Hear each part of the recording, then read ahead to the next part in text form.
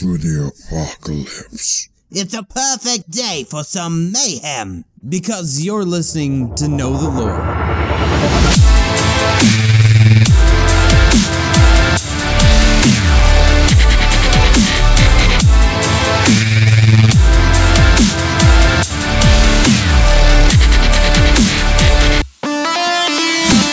Everybody, it's me, Chris, aka Slur Nerd, and thank you for listening to this show. If this is your first time, what I do here is I dissect every bit of lore that I can get my hands on, then I report it straight back to you. The first episode, I gave you the Overwatch backstory, and from then on, we've been talking about at least 2 of our characters for each episode, and I've even speculated on some potentially new characters in one of the earlier episodes and a couple here and there on the subsequent episodes. But today we have a triple threat because we're going to talk about Junkrat, we're going to talk about Roadhog, and Pharah.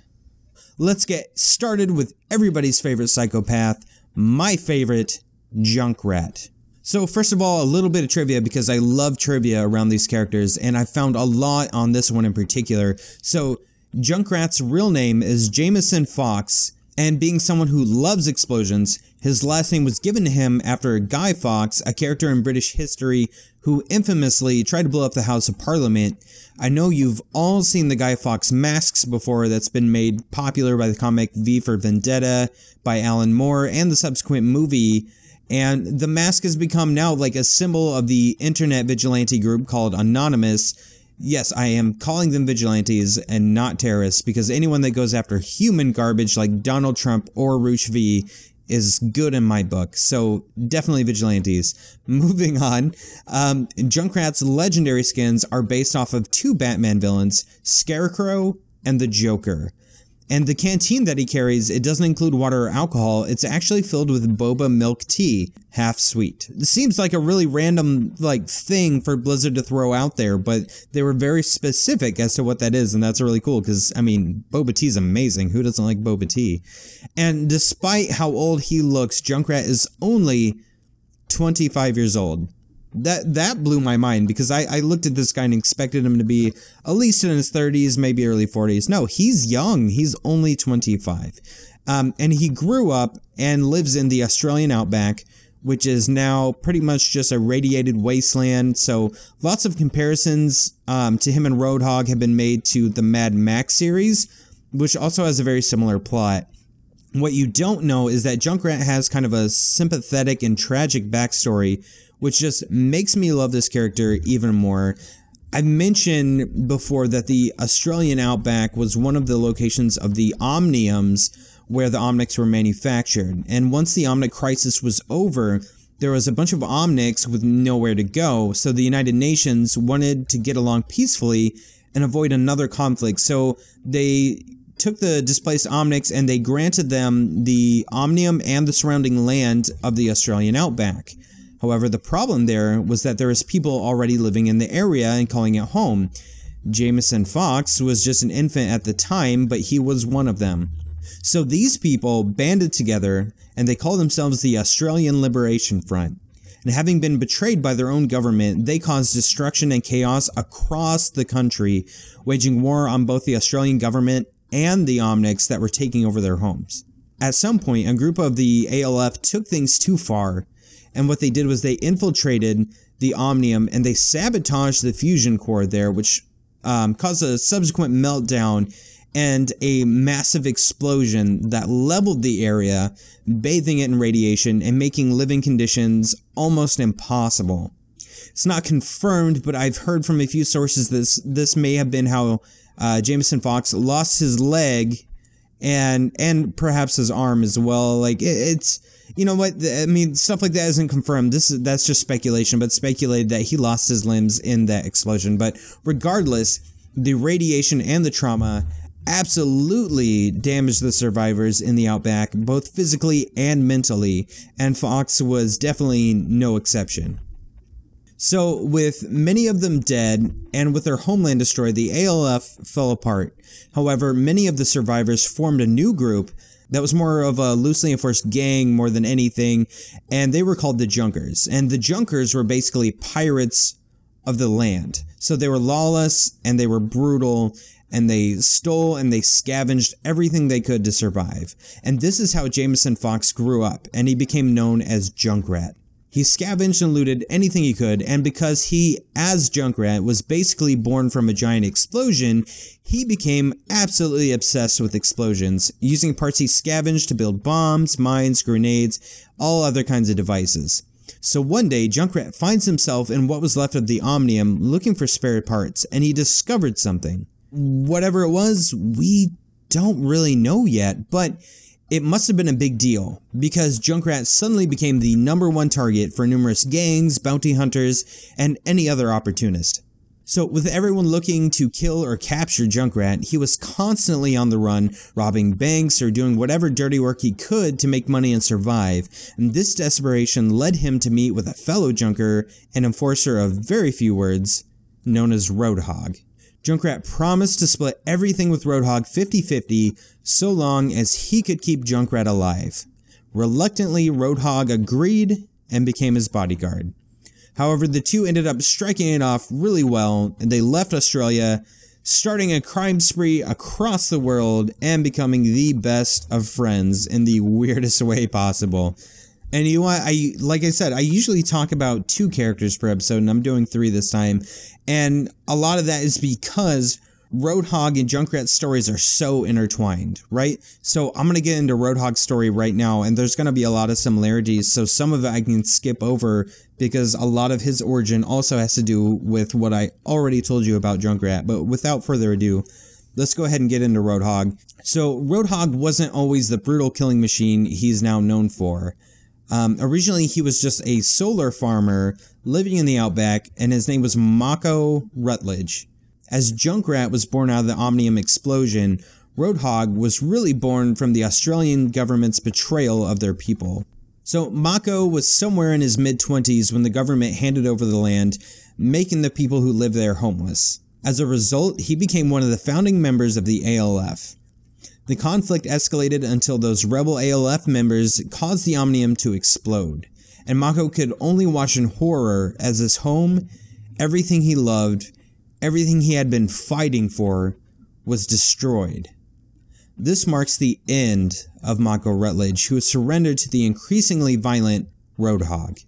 As such, he covered his face with a mask, and he took to the roads on motorcycle, leaving behind what was left of his humanity.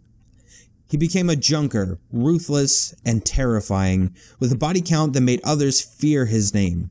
You have to imagine the kind of desperation that Junkrat felt when he came to Roadhog, of all people, for help, when there was more chance of Roadhog murdering him rather than protecting him. But perhaps it was realizing that their similar pasts or mutual hate for everyone else that gave Roadhog back a shred of his humanity, and it earned him a friend in the process. This may have lightened him up a bit, as Roadhog is apt to steal things like ice cream and stuffed animals, not things you would expect from a ruthless killer, as his reputation says. I think the relationship between these 2 characters is honestly really fascinating, especially because as insane and depraved as he is, Junkrat honestly cares about Roadhog. In the comic called Going Legit, we see the 2 of them taking a job from a businessman offering lots of money to blow up a facility full of Omnics. It turns out they were being set up, and when the police confronted them, although Junkrat had already offhandedly referred to Roadhog as being fat, when a police officer does the same, it sends Junkrat into this raging frenzy, who immediately tries to kill all of them for insulting his friend. Luckily, Roadhog seems to have more brains than Junkrat, and pulls him away to safety when the bullets and explosions start flying. It's also Roadhog that reminds Junkrat, other than Omnics, what else can you not trust? To which Junkrat replies, suits, which is their term for rich people, and helps Junkrat realize that the guy who hired them to destroy the facility had actually set them up. So, in typical fashion, Junkrat and Roadhog went back to the suit's office building, hung him outside, and blew up the building. And one last interesting fact about both of these 2 is that they uphold some kind of heist or robbed a place in many of the levels of the game, including Dorado, Kings Row, and Hanamura. So we pretty much ran the gamut on those 2 lovable psychotic killers, so let's move on to our last hero of the episode, Farah. So Farah's real name is actually Faria Amari, and her origin is no real secret. Her mother was Ana Amari, one of the original members of the Overwatch team that I spoke about in an earlier episode. And now you know that Ana is also a playable character in Overwatch, so that's kind of cool. We've got a mother-daughter relationship as two different characters we can play, so very awesome. But Faria's relationships with her mother was strained, but she did look up to her and strove to follow in her footsteps. She joined the Egyptian army, where she quickly rose through even the officer ranks, and she was described as a leader, courageous, determined, and earned the loyalty of all that she served with. Because of her amazing military record, she was handpicked to join Overwatch. However, before anything could be made official, Overwatch was disbanded. As she was going through the process, that's when everything went down between Reyes and Morrison at the Swiss headquarters, which exploded and ended up with those two supposedly dead. We kind of know otherwise. Spoiler alert! But, yeah.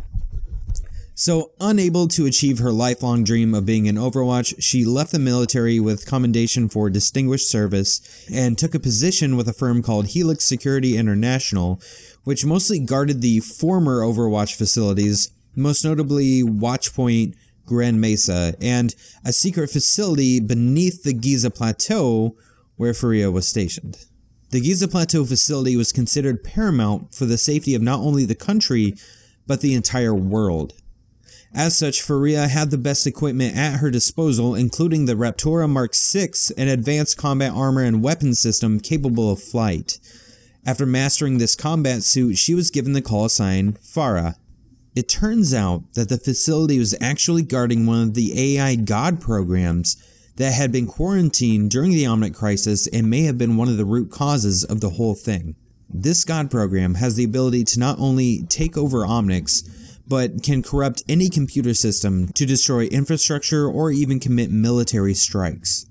This particular AI, called Anubis, had broken free and infected the Omnics in the facility. If it were to escape the facility by bypassing the firewalls in place, it could start a new Omnic crisis, or even global catastrophe. A team of engineers had gone in, not knowing the extent of the damage or that the Omnics inside had been compromised, so when they didn't return, a strike team, including Farah, was sent in to save any survivors and contain Anubis. The team was successful, even though many lives were lost, including an Omnic on the team named Okoro, who felt Anubis taking control of him as they approached. He was able to warn the team about the other Omnics and then kill himself before Anubis could use him against his human teammates. Another casualty was Farah's captain, and upon his death, she was promoted. Farah's story here in the Giza Plateau comes from the comic mission statement and may have been the biggest impact on Overwatch overall because it confirms the existence of the AI God programs, that they were most likely the cause of the Omnic crisis to begin with, and that they haven't been destroyed. But there's so many secrets it leaves us with. How many God programs can there be? Where are the rest of them? Why are they being contained rather than destroyed, or can they even be destroyed? Perhaps the biggest question of all is, where did they come from? If someone created the God programs, you can only imagine the implications that could have down the road. That big secret that I talked about that Junkrat discovered somewhere in the remains of the Omnium in the Australian outback, could it be that he discovered something that had to do with the God programs? We don't know. So we're leaving this episode today with more questions than answers, but I still hope you gained a lot from the lore that we covered in this massive episode today. So send an email to ktl@nerdsloth.com or message me on Twitter @slurnerd and tell me your theories on the AI God programs and what's the big secret that you think Junkrat uncovered. Thank you again for listening, and next week we're going to talk about the mind and heart of Overwatch, Winston and Tracer. Sorry, I need to jet. Chris here. If you enjoy the show, please rate, like, subscribe, comment, or share, as every little bit you do helps the show. Know the Lore is recorded and produced by Nerdsloth. More episodes can be found at nerdsloth.com, along with our other awesomely nerdy shows. Search for Nerdsloth on social media such as Facebook, Twitter, and Instagram. Music heard during the show is the Overwatch Victory theme remixed by DJ Effiksha. Go to effiksha.com to hear more.